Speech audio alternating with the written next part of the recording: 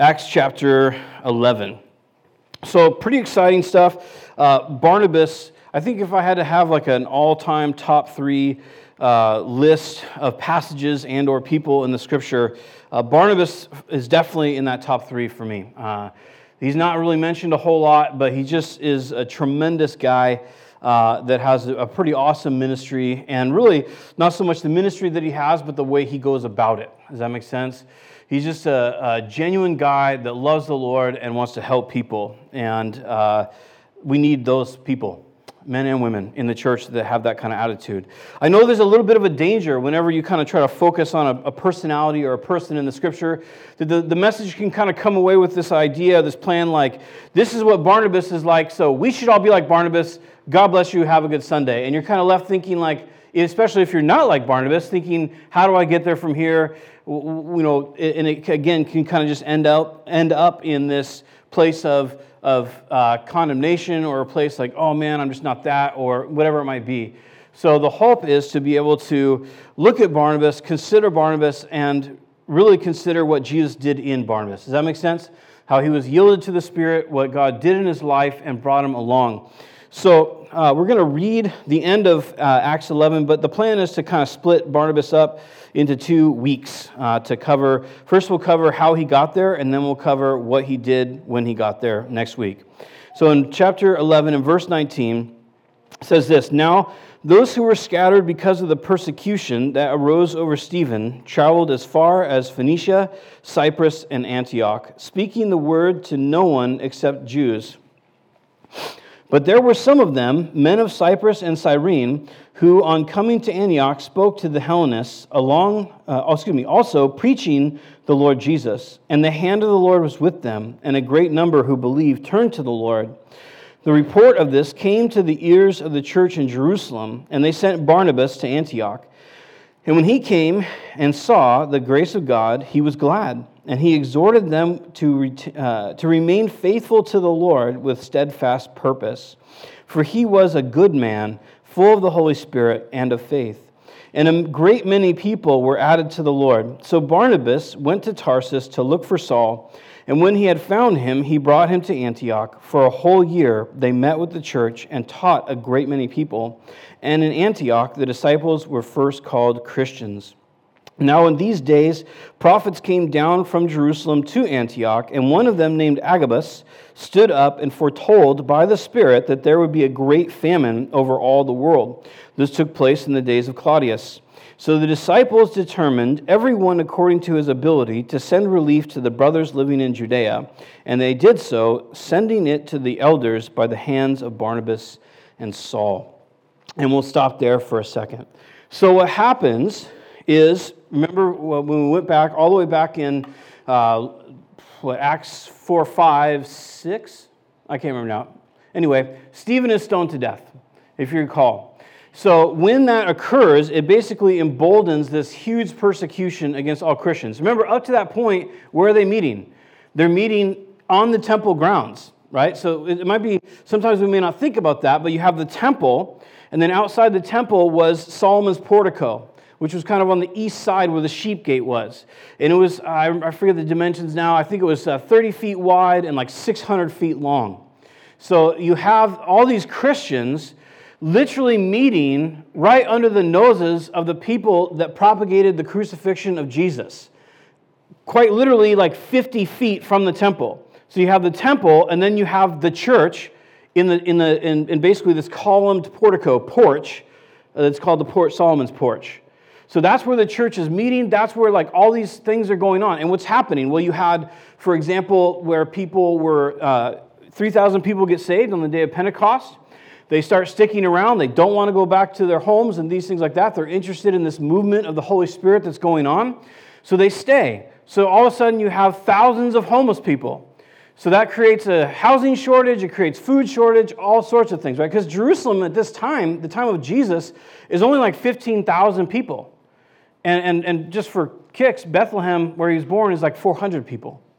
So 15,000 people, and then you add however many thousand, because they were there for Pentecost. Pentecost was one of the mandatory 3 feasts that at least the head of the household, the man, if not the whole family, had to come to if you lived within a certain radius. So they estimate that at Passover and Pentecost, there might be as many as like 1.5 million people in Jerusalem. So out of those people, that 3,000 people get saved, and now we can't. There's no history or log to tell us who was from there and who wasn't. But it serves to purpose a lot of people most likely were not from there, so they stay.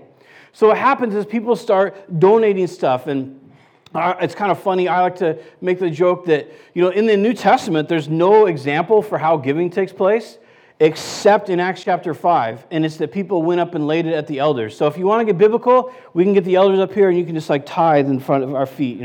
Obviously not. That'd be really weird. That's why we would go with the Old Testament example of the box in the back. But having said that, people are basically donating. They're selling land, they're selling the property, and they're donating that money to the church to make sure that all these new believers that are there and don't have food and shelter and so forth have money. They're providing for them. Well, obviously that, and we'll get to it a little bit next week, that impoverishes, in some senses, the people in Jerusalem, and later on, the church surrounding Antioch and so forth gives a gift to help them out. But all that to say is, there's this brief time in history that all these people do this, and Barnabas is part of that, okay? And so Barnabas' real name is Joseph, and we know that from Acts chapter 4. He's part of that giving. Well, after that happens, and all of these miracles are going on, and healings, and preaching, and all these things in Solomon's portico, they choose 7 guys, deacons, servants. The word is servants. And they were there to make sure that the Hellenistic Jews, so Greek-speaking Jews, foreigners, if you will, Gentiles who had converted to Judaism, they were being neglected by other people, by Jews, in the widows were, in the giving of food and so forth. So they select these 7 guys. Interestingly enough, they're not Jewish guys, they're Greek guys. They select these guys, and these guys begin to minister to the Hellenistic Jewish widows to make sure they're provided for. Okay? So Stephen is one of those guys.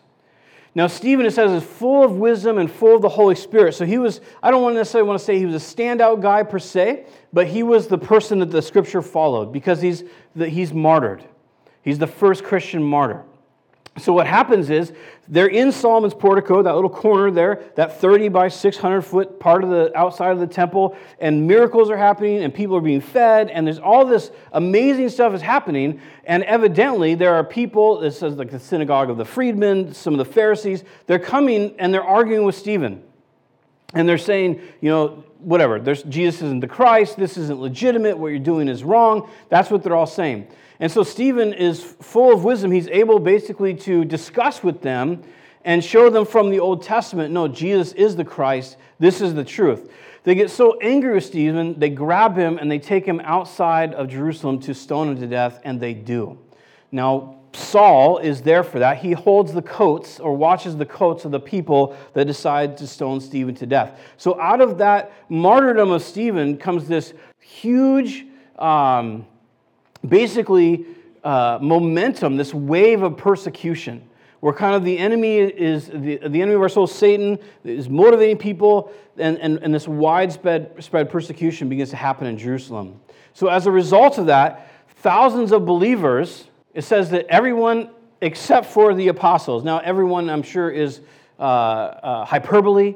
That it doesn't necessarily that every single believer, but the idea is that the bulk of the believers leave Jerusalem and they go out and they start preaching the gospel. And it's pretty amazing in itself that the heart of these people, they're being sought after to be slain, is like running for their life and like screaming over their shoulder like Jesus is Lord, to just preaching the gospel as they go.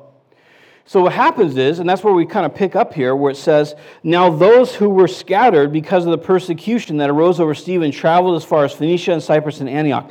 Antioch is 300 miles from Jerusalem. And at this time, it's right around 75,000 to 100,000 people. So Jerusalem is 15,000 people. Antioch is 300 miles away, and it's about anywhere for 100,000, right around 100,000 people. So it's a huge city. It's actually considered to be, by the Caesars of the day, or the Caesar of the day, in ranking like the third most important city in the Roman government. So you had Rome, Alexandria, and Antioch. There was a huge temple to Jupiter there. Jupiter oftentimes was referred to as he was looked at as kind of the overarching, most powerful god in Roman lore and Roman belief systems. And there was a huge worship center for him right outside of Antioch. And it was very big there.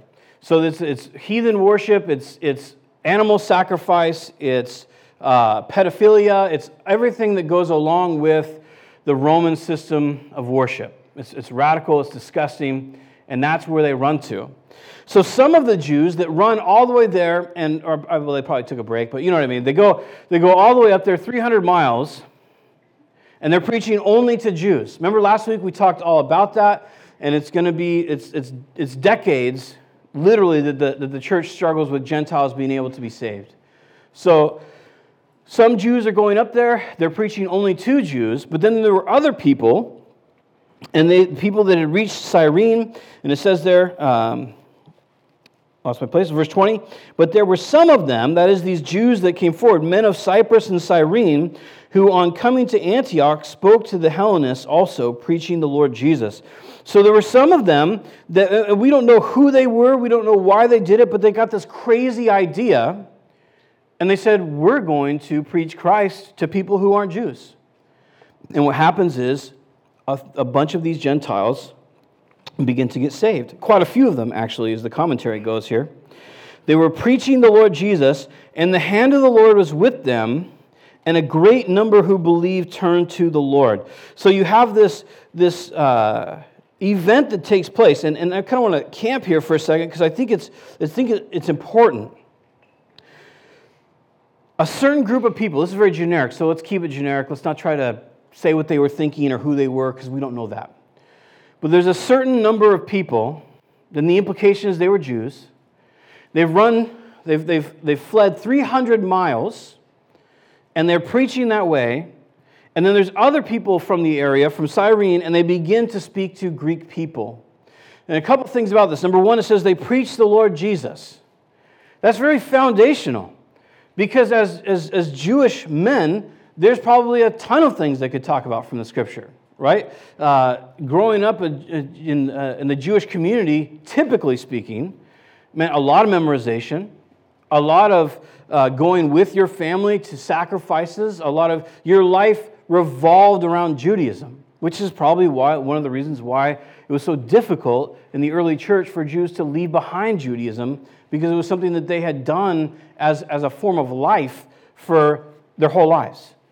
But anyway, you have these people that are moving forward, that they begin to preach to others. We don't know where they got the idea, but they could have spoken about all sorts of things. They could have spoken about how Jesus was Jewish. That was a big topic for the Pharisees and so forth.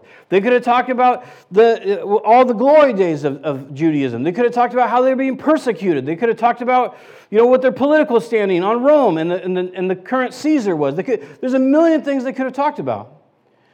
But they seem to talk about one thing. They preached the Lord Jesus. And what happened? People got saved. A lot of people got saved. And I think this is important for us right now. We don't live in the Roman culture. I know it might feel like it, and we can kind of read some stuff sometimes and go, what's going on here? Why is this condoned? Why is this looked at as a positive, and why is this happening? Why does Mambala get to exist in the U.S.? All sorts of things we can think about. But we're not there yet. We're not Roman yet.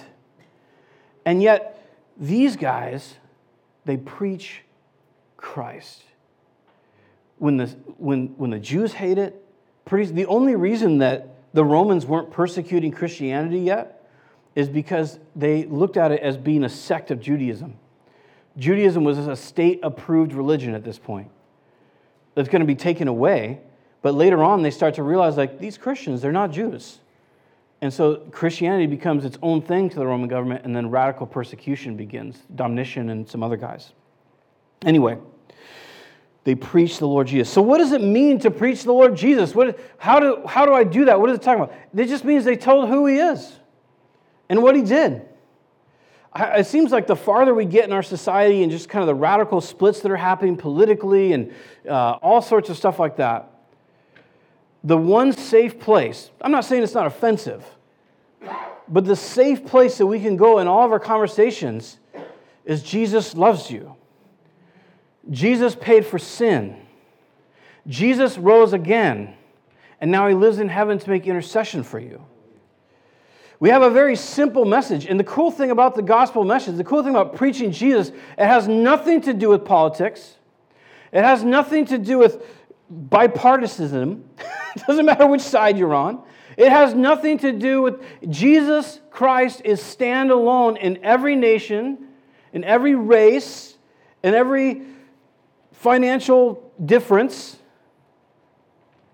He's the same yesterday, today, and forever. So I think it's a good hint here, a good thing to adopt here, that when we want to truly minister to people for the kingdom's sake, for God's kingdom's sake, we cannot go wrong just leaving it with Jesus. And we don't need like an extra tagline with that. That for a certain group of people, we have to add things to the gospel like, oh, well, Jesus died for your sins, but you can't be gay if you get saved afterwards. Or, Jesus died for your sins, but you can't be this and you can't be that. Am I condoning sin? No, I'm not. I'm saying the gospel is always the gospel. Jesus is always Jesus. He's the one that forgives. It's His Holy Spirit that leads. We just get to preach Christ to people. And so what happens is these people simply preach Christ.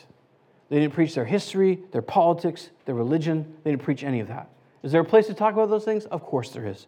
But for salvation's sake, having a simple message of who Jesus is in the midst of radical persecution.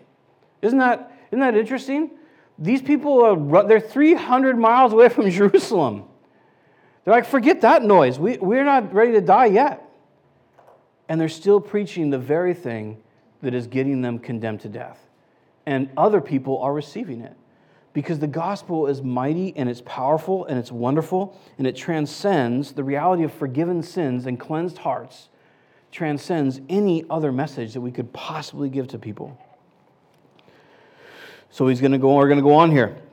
Verse 21, not very far. And the hand of the Lord was with them, and a great number who believed turned to the Lord. So God was working with them. They're preaching the Lord Jesus. We don't know the complexity, the simplicity of their messages, but they're just preaching Christ. He is the cornerstone and the focus of their messages. And the result is the hand of the Lord is with them. And it literally is the hand of the Lord. And again, this is a metaphor. I don't think Jesus' hand was like following them around. Maybe that's why people got saved. I don't know. But no, literally, the idea is His power, His sheltering, His guidance. The hand of the Lord is with them, leading them, blessing them. The hand of God. We need that today, right? In the midst of the COVID and the politics and all these crazy things that are going on in our world, injustice, whatever, all the things that are happening, we need God's hand. It can really feel like God's kind of been shut down, can it? As if like somehow through COVID and whether it be peaceful protests or riots and everything in between, all the different things that we're wrestling with, it really can feel like we're not just sheltering from COVID, like we're sheltering from life. Like we have to steer clear and be safe and make sure and all this. And again, I'm not saying a message like you shouldn't be safe, okay? Please don't come away with that. But what I am saying is that God's not like done ministering. We're not in some sort of dispensation in Christian history where it's hunker down time and hope for the best. That's never been part of Christian history. That's never been, it's kind of, for me personally, because I do love the United States of America, and I am very thankful for the country that we live in, and I do want it to prosper and to do well. But Christianity has never revolved around the Oval Office before. It never has. In fact, there's only been an Oval Office for 200 and some odd years. So Christianity excelled and saved and blessed and cleansed for 1,800 years before the Oval Office was even invented. Not to mention it's been burnt down twice. Once by the British and once by the Canadians, right? I mean, so it doesn't revolve around Congress. It doesn't revolve around our laws. It doesn't revolve around what people think of it. The gospel is a standalone, supernatural, powerful message. And what we have when we invite really the opinions of Jesus into our lives, when we're willing to yield to what he has for us, when we're listening to him and his hand is with us and guiding us and leading us and emboldening us, everything else, it just is what it is. We're citizens of heaven. These guys are in one of the most oppressive governments that has ever been. These guys are running from one of probably the most established religion that has ever been. All the chips are against them in this world. And the hand of the Lord is with them, and people are getting saved. May it be that we pray and ask, Lord, it's not just be bold now. Just be bold now. But to know Christ, to hear his voice, to know the Spirit in our lives, and to move forward in that. Boldness without Spirit-led reality is usually offensive and oftentimes worthless.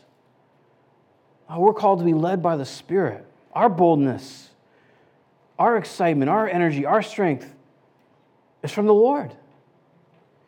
And so often, I'm talking about myself. So often, the economy or politics or whatever it might be, that can be my dictator of how I feel for the day. What my health is like. What my bank account is like. That can really determine my mood when I wake up in the morning. And it's just wrong. It's never supposed to be that way. Those are all just things of this world. Temporal realities that are passing away. Simple things that don't matter. The life that we have in Christ is so far above our bank accounts or our fears, it's ludicrous.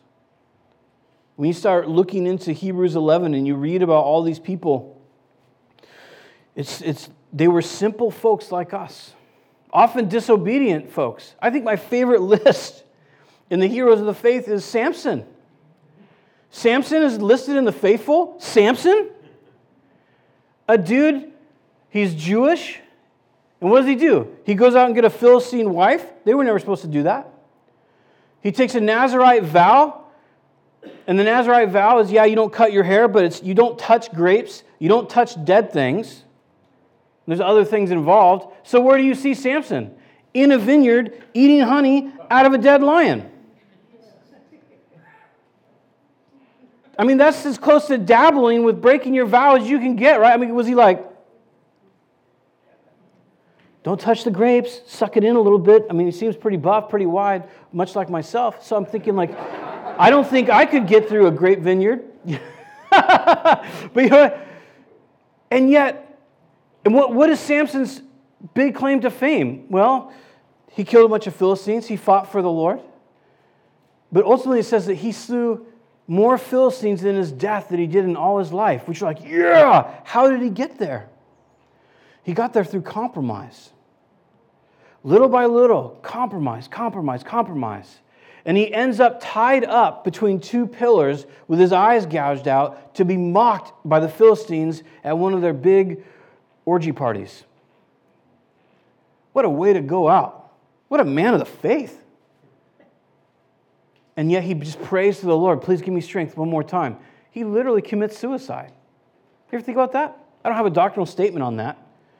But he literally kills himself to kill the other Philistines.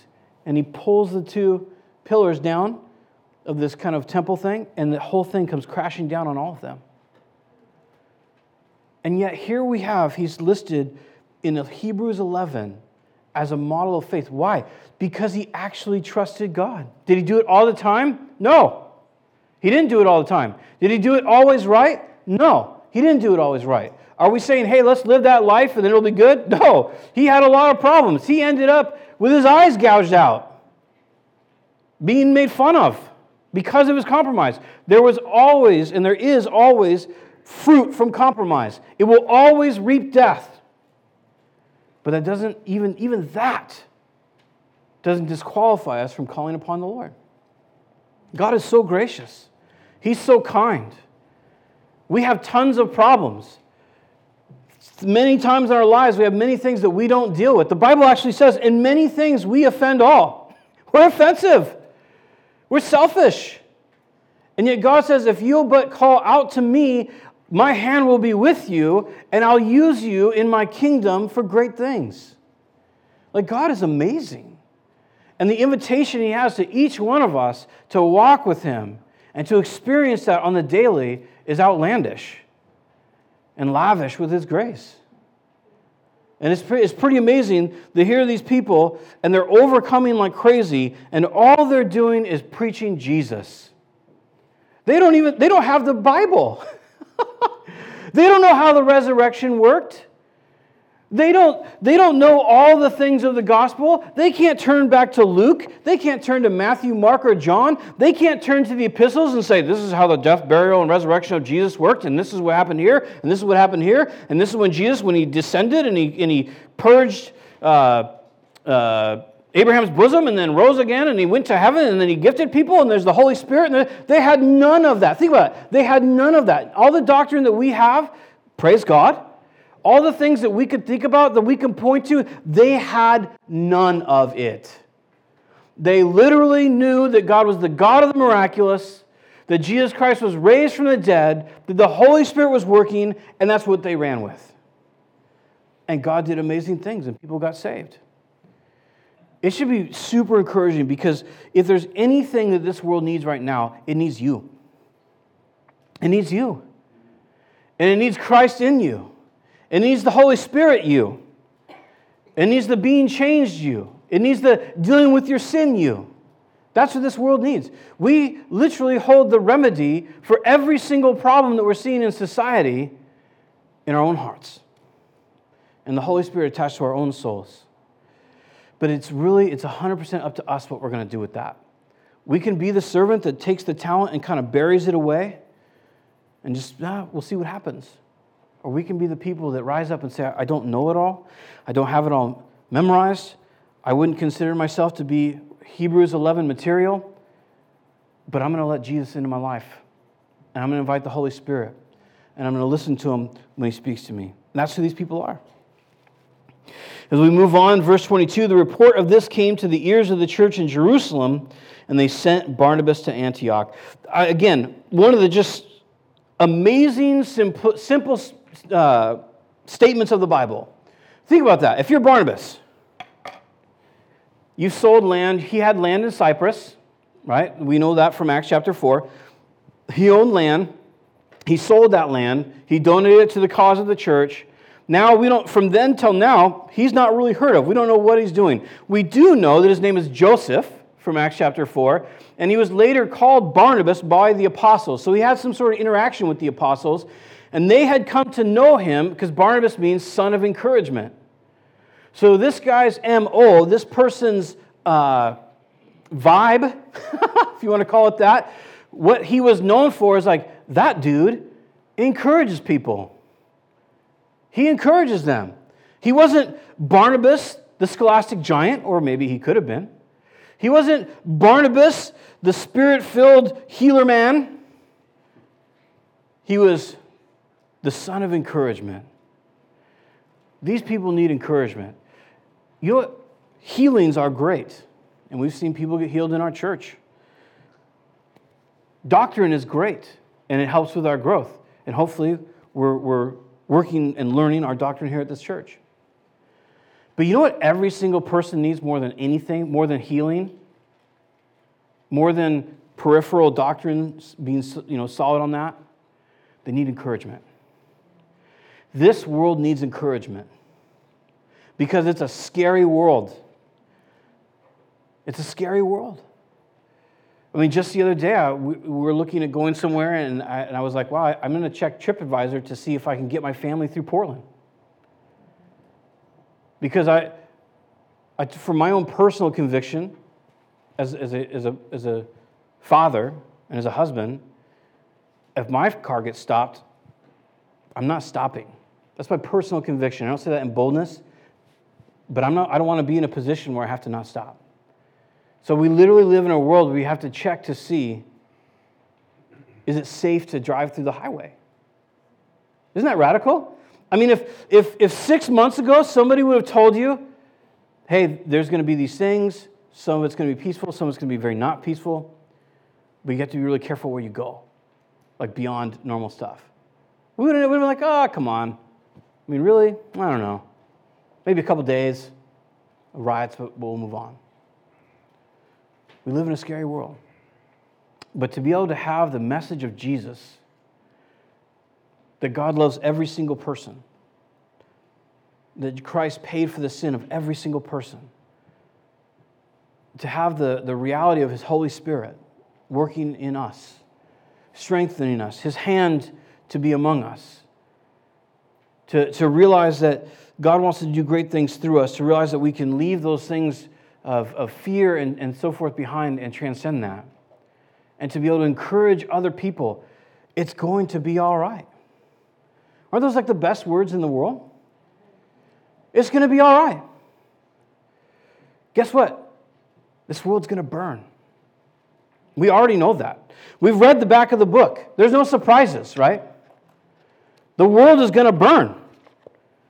Before it gets destroyed, a third of the forests are going to burn.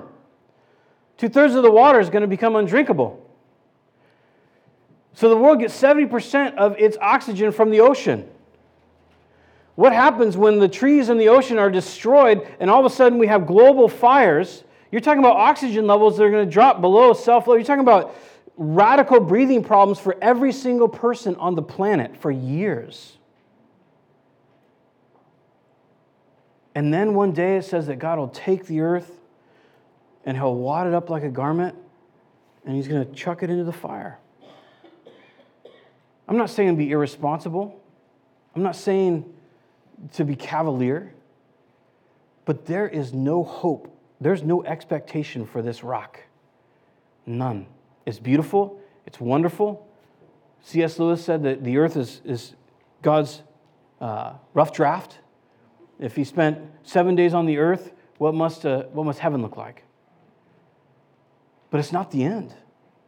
And nothing here is the hope of the earth. We get to enjoy it. He's freely given us all things for our enjoyment.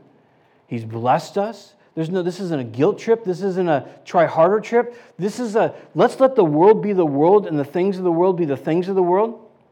Use them, enjoy them as it is appropriate. But let's live for heaven.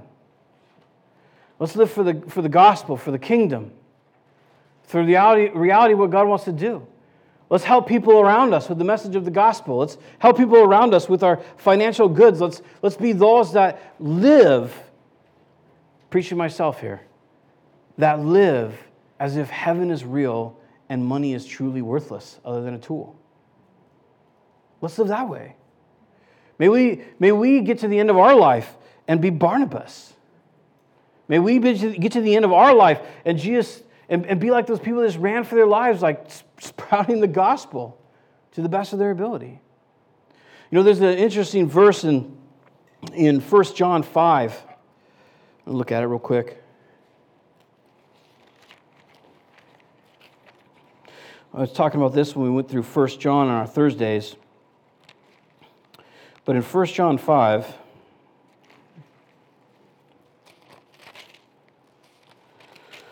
chapter 5 is kind of a reiteration of the letter. But he says there in 5:1, everyone who believes that Jesus is the Christ has been born of God. And everyone who loves the Father loves whoever has been born of Him. Notice there's two different things there. I don't want to leave this behind. Everyone who believes in Christ is born of God. Everyone who loves the Father loves whoever has been born of them. Okay? Nowhere in 1 John does it ever teach that a believer can't hate another believer. It only makes the point that everyone who believes is saved, and everyone who loves will also love other Christians. So if I don't love other Christians, it doesn't mean I'm not saved. It means I don't truly know and love Jesus. And that's kind of a painful one. Verse 2. By this we know that we love the children of God when we love God and we obey His commandments. For this is the love of God, that we keep His commandments, and His commandments are not burdensome. As a young believer, I read that and I thought to myself, His commandments are burdensome. I'm just telling you the truth. As a 16 to 18, 19-year-old James, constantly writing love letters to the world. Wish I was there. Unfortunately, I'm at church. I knew God was real. I knew He had saved me, but I found the things of God incredibly boring. I thought church was boring. I thought prayer was boring. I thought worship was antiquated. It's just being a punk kid. That's where I was at.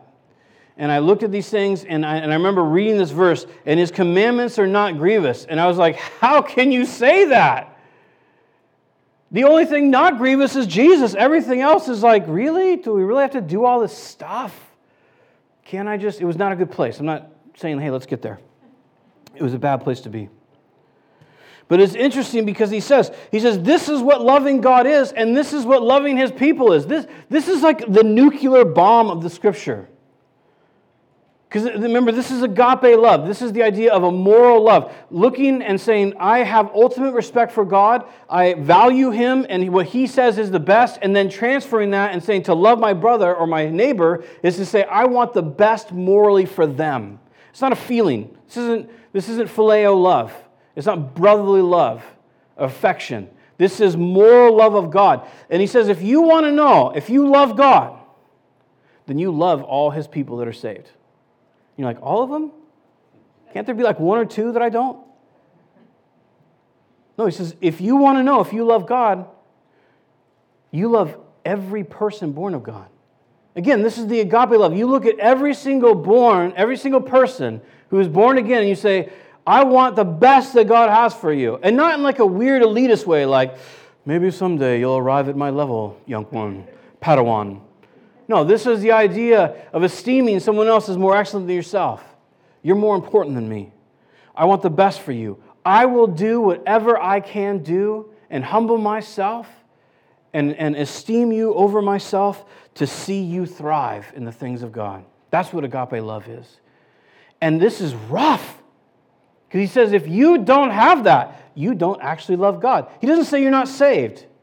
He says you don't actually think the best of and respect for and listen to God. And that's a tough one.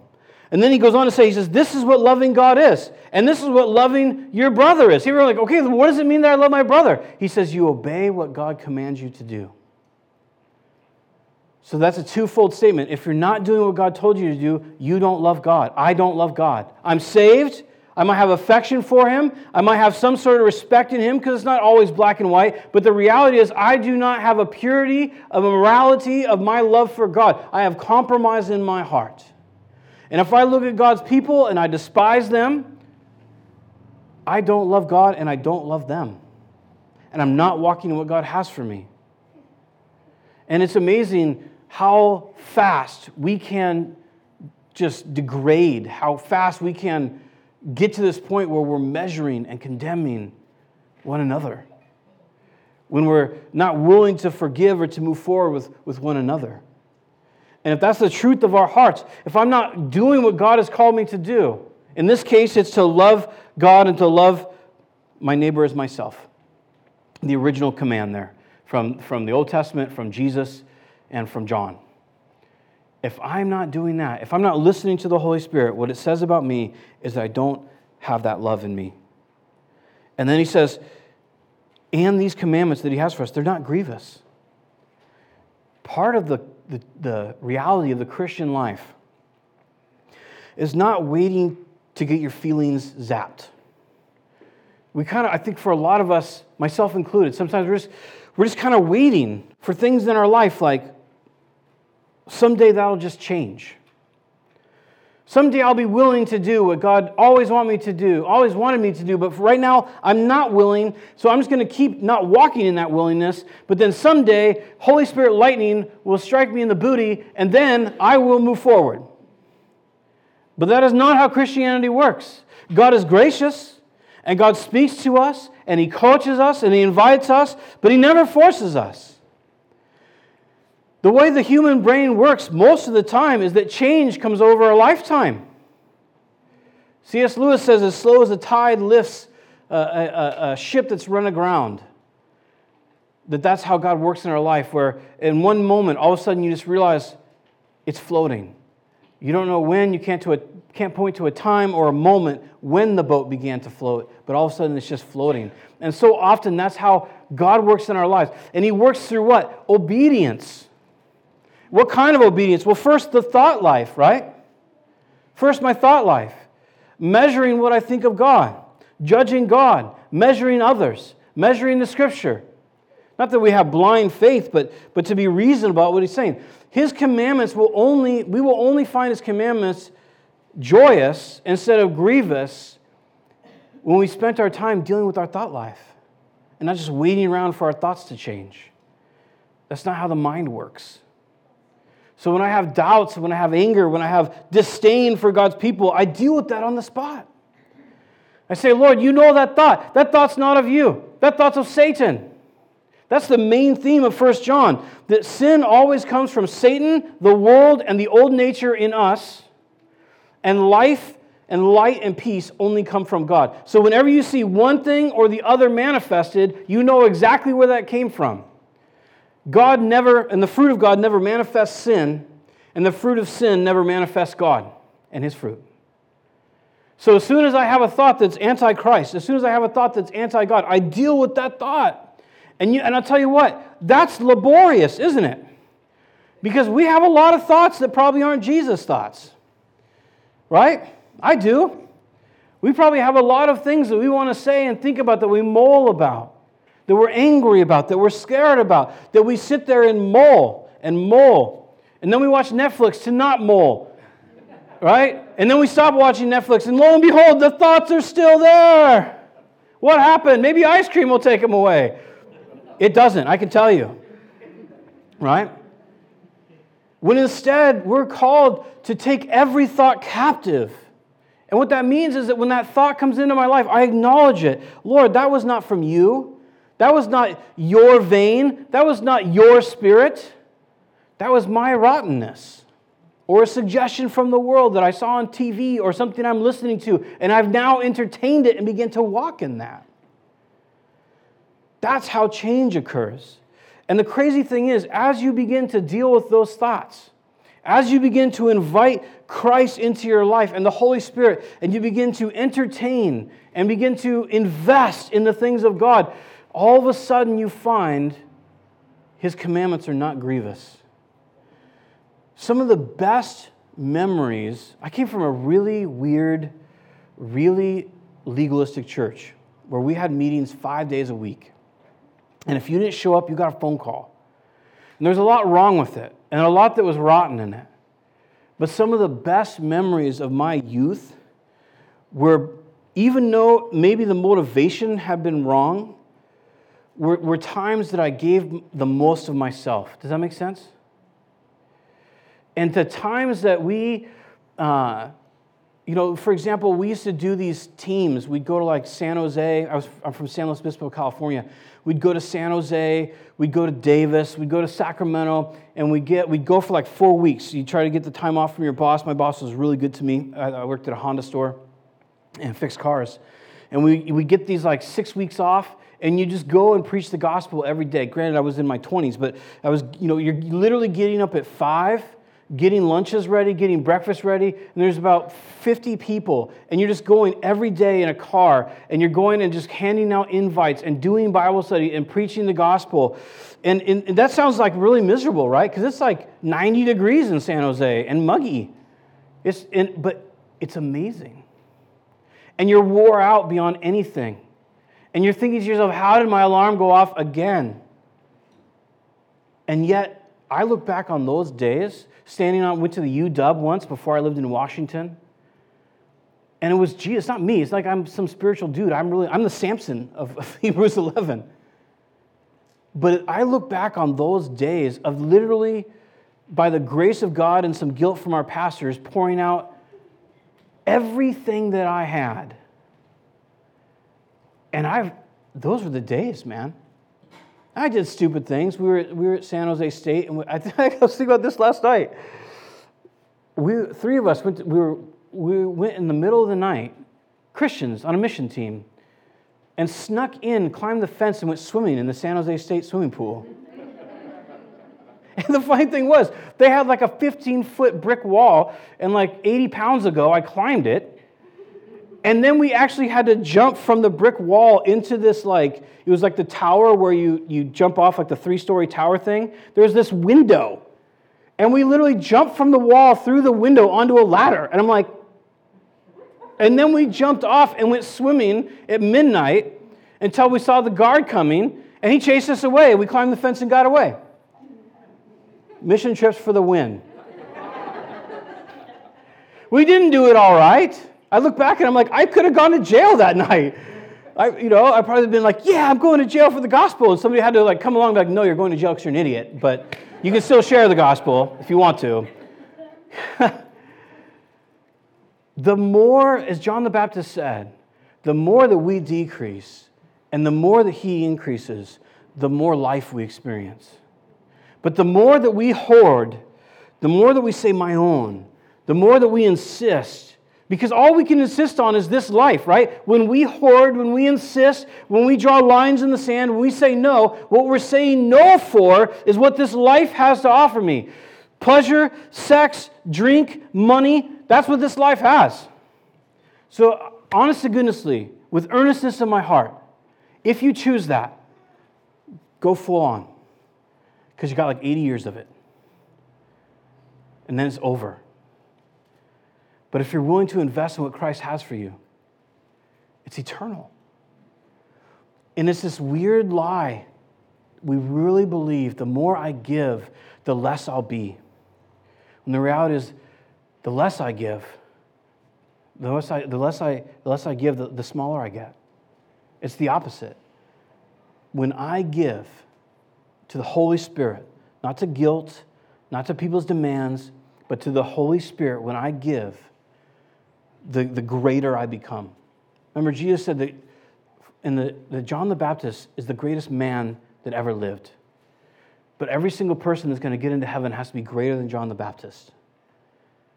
Because it's every single person that goes to heaven, they're saved. They've trusted in Christ. They're getting a new origin. And now we're invited to walk in the power of that new origin, which is from God. So none of us have to. But all of us get to if we want to. And I encourage you, because that's what's going on. That's who Barnabas is.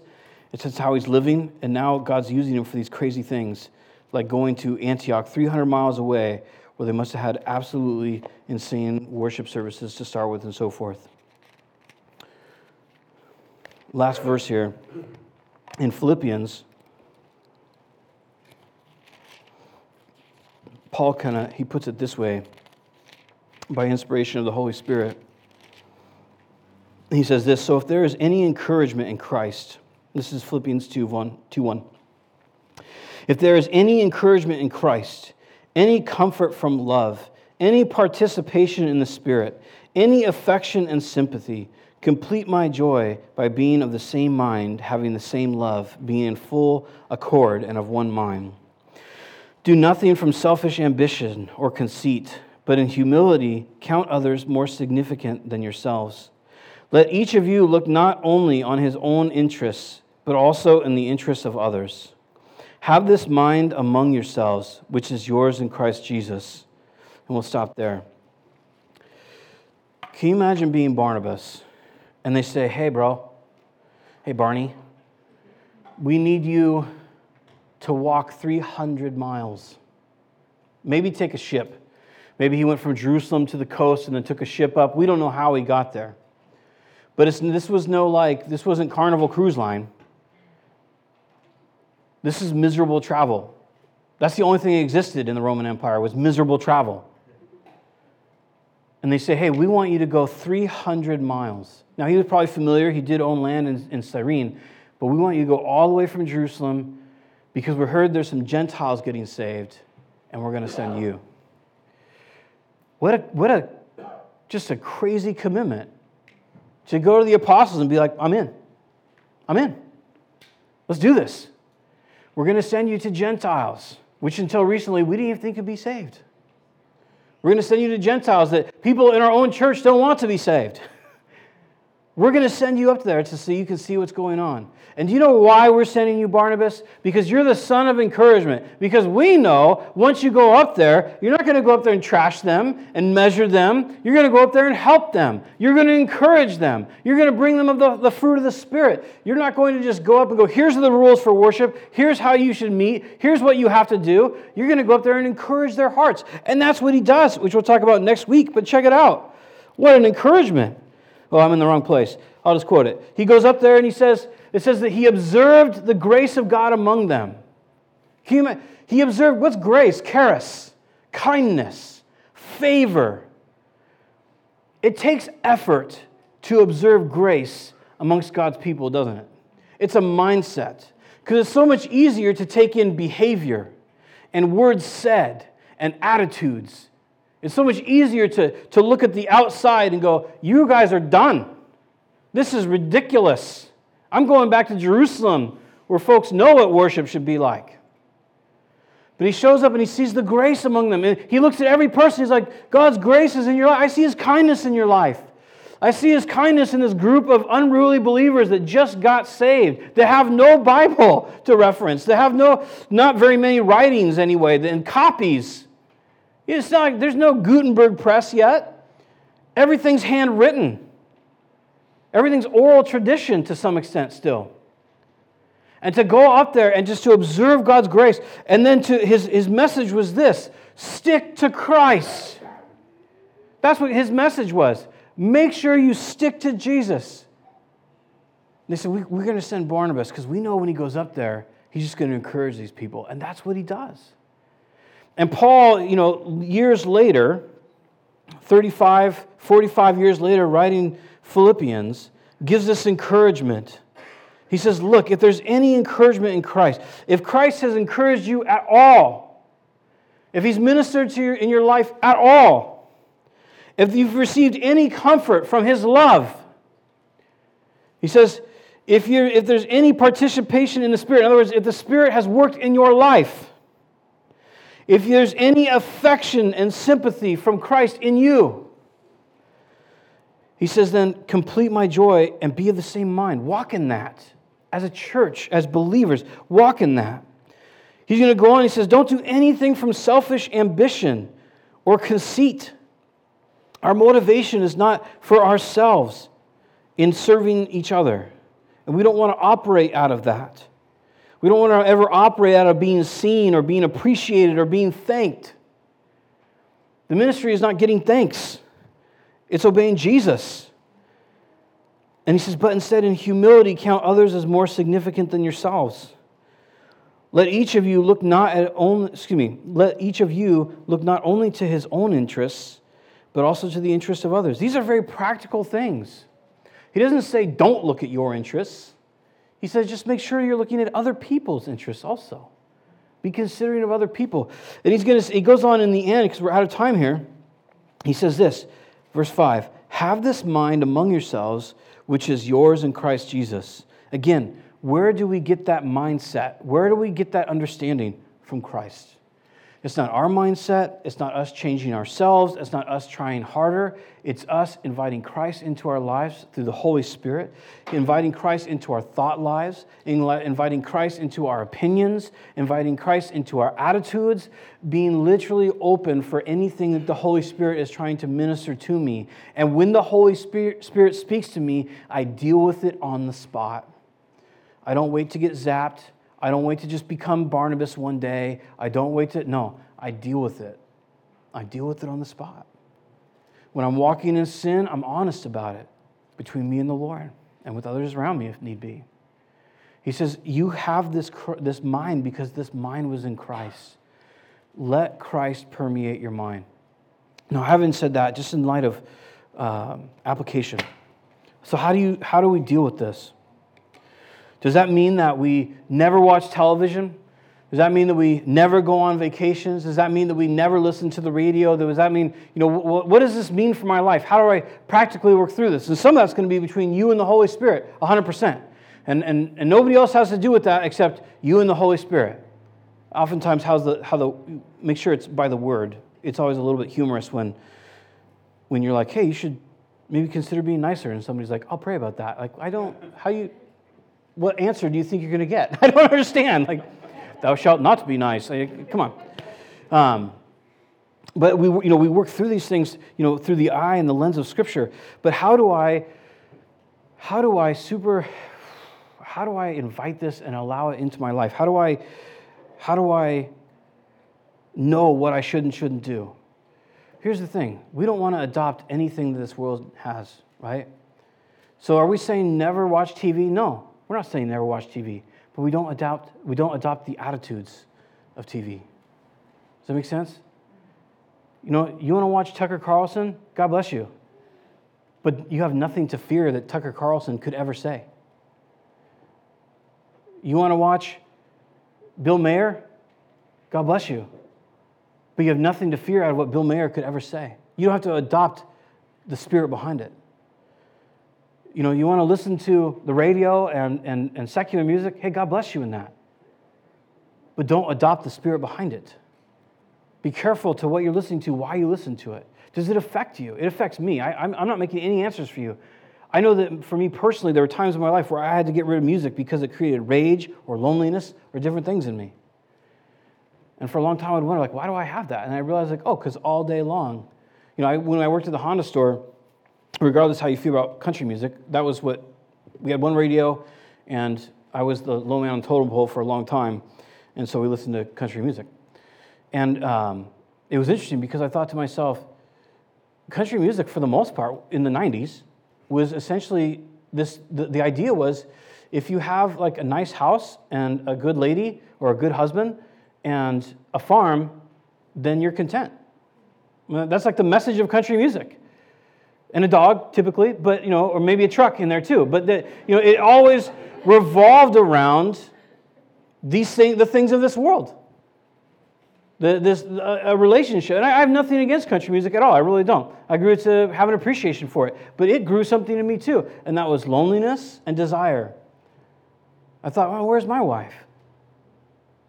I got to get my house. I got to get my comfort. I got to do that for myself.